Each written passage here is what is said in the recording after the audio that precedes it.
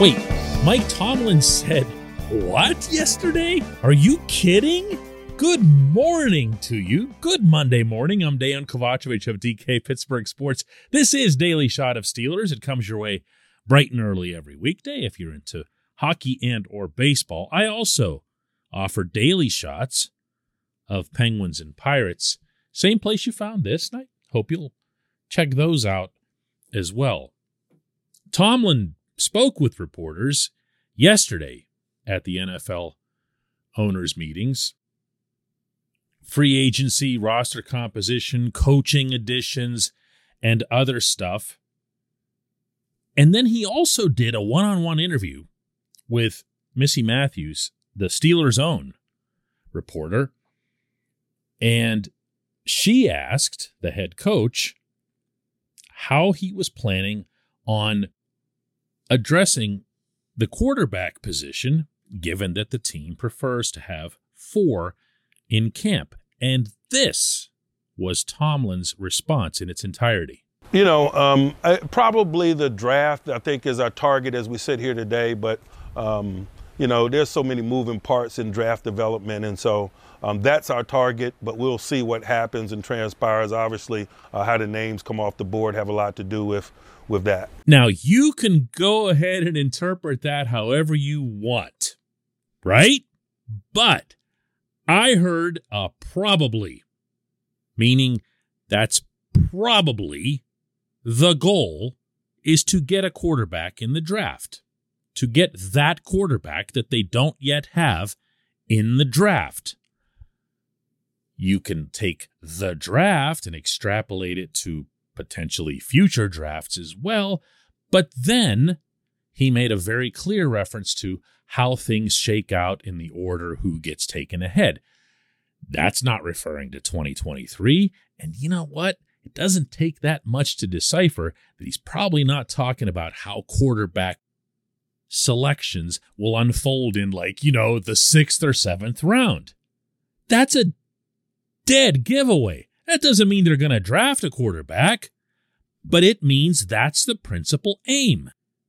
And as both he and Kevin Colbert said in separate sessions yesterday, they're not really into the subterfuge thing. They never have been. This is supported by recent draft history. They feel completely comfortable advertising not only what position they want, but also which player they want. They don't see the benefits of getting all sneaky and crafty and clever in disguising what it is that they're doing, because their own background in the draft process has told them, and they've talked about this, that it doesn't really matter who knows what it is that you're doing. If you're going to trade up, for example, you're going to do that with absolutely everybody knowing exactly what you want and who you're going for. Oh, and by the way, who you need to get over in order to get the player at the position that you're looking for. And one might easily argue that that's doubly true when it comes to quarterback. It's the single most predictable position to assign to a team in any first round in any year. We always enter the first round having a really, really good idea of who's going for a quarterback, who's not, who's in a position where they can move down because they don't need a quarterback, or for that matter, who really needs to move up in order to get the quarterback that they want. It's the worst kept secret of the draft, and the Steelers apparently are acting accordingly. This portion of Daily Shot of Steelers is brought to you by Point Park University. Choose from nearly 100 career-focused programs leading to bachelor's, master's, and doctoral degrees. Choose when and how you'd prefer to do that studying, whether it's at Point Park's gorgeous downtown Pittsburgh campus, whether it's online, maybe a flexible hybrid format would work best for you. Find out more about all of this at pointpark.edu. So no, I don't buy for a split second that Tomlin's playing some kind of game when he says this. I believe they want a quarterback. And I believe that they want a quarterback in the first round. And I'm beginning to believe after a statement like this one yesterday that they are, in fact, willing, maybe eager, to move up to get that player.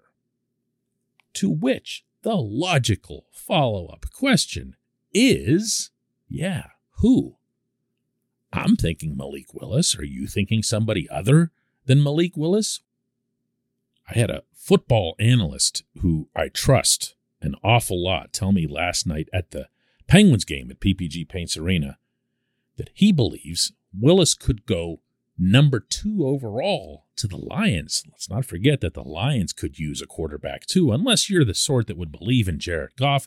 Goff could be, as this analyst pointed out, a pretty nice 2-year placeholder, possibly the same way that the Steelers would be looking at Mitch Trubisky. Know what I mean? Willis, by every account, would require some seasoning. He would not be just thrown out there the way Dwayne Haskins was in Washington and then possibly set back. You would bring someone like that in and let him learn. Let him practice. Let him see what the league's all about. And hey, look, if he's this super spectacular athlete, maybe you find some other way to ensure that he gets involved in the offense somewhere along the way. But he might not be there.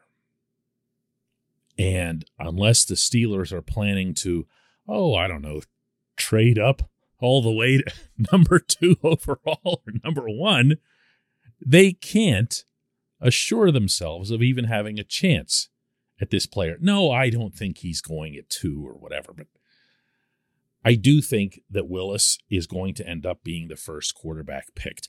I do think that the Steelers would prefer him over anyone else in this class. And as such, that's now where the formulas are going to start spinning. There's not going to be anyone who hears what Tomlin had to say yesterday, nor anyone who's observed Tomlin chasing quarterbacks all over creation on these pro days, who's going to believe for a second that the Steelers are taking someone else, not based on how they work. And I've said this before, and I'm going to repeat it. If the Steelers feel so strongly about Willis that they're willing to move up to get him, I'll get behind them, because they'll have way more information than any of us could ever have. And if your conviction is that strong, then you'd theoretically be going against what's best for the organization by not trying to act on it. Wow, we are in for so much fun. When we come back, just one question.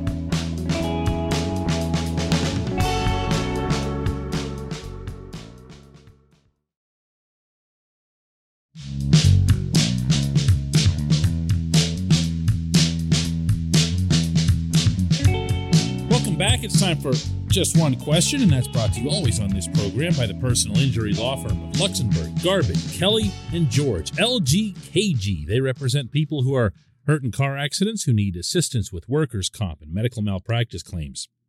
The attorneys at LGKG have been designated super lawyers, capital S, capital L, for the past 15 years. And yes, that is a real thing. The super lawyer designation is reserved for the top 5% of all attorneys in Pennsylvania. Learn more about them at lgkg.com or by calling 888-842-5454. And today's J1Q comes from Ben Morgan in Wellington, New Zealand. Ben asks, what type of wide receiver might the Steelers be looking at in the draft? Last season, when Juju went down, I'd expected Claypool to get pushed more into a big slot role with Washington coming in on the boundary. That didn't happen. Ray came in and stayed there, and I took that as perhaps Claypool not being able to handle the slot. Maybe I'm wrong there. Should the Steelers, or could the Steelers, be looking for an earlier round pick on an outside wide receiver like, say, a Christian Watson, or maybe a pure slot guy like Sky Moore? Ben, as with most everything related to the wide receivers with this particular football team, it hinges, as you correctly noted there, on Claypool. We still have to figure out what Chase Claypool is.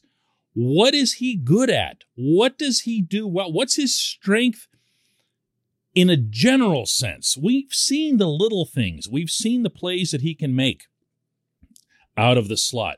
We've seen the extra yards that he can pick up. We've seen, obviously, what he can do with end arounds. He's an impact player, potentially, especially in that regard.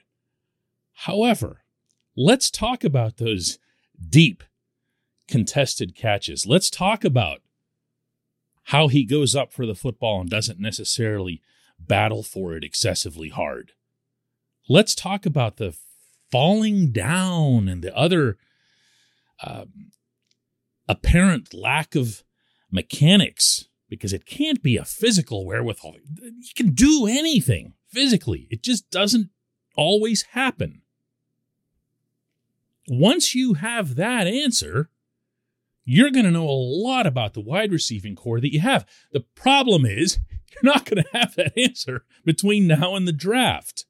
So to answer your question, if I'm the Steelers, I'm looking plain and simple for the best wide receiver, regardless of their skill set. Yes, it's tempting to say you want the field stretcher because it feels like the Steelers haven't had one of those in a while. But how much of that was the receivers and how much of that was Ben Roethlisberger not even really looking downfield? How much of that was Matt Canada? Lots and lots of questions with this group. Maybe more than with any other positional group on the roster. But I will reiterate that I'd have no issue whatsoever if this football team added to the wide receiver room off the top of this draft, and I mean first or second round. And remember, you can get a really, really good receiver in the second round, sometimes even in the third round, with how deep that position is generally year after year coming out of college. I would love to see it. Now, would I love it more than, let's say, the next terrific future defensive line stud? Probably not. Probably not. Would I love it more than quarterback? Yes. Yes, unquestionably.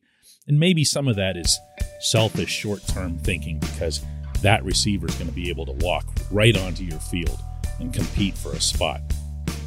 I appreciate the question. I appreciate everyone listening to Daily Shot of Steelers. Let's do another one tomorrow.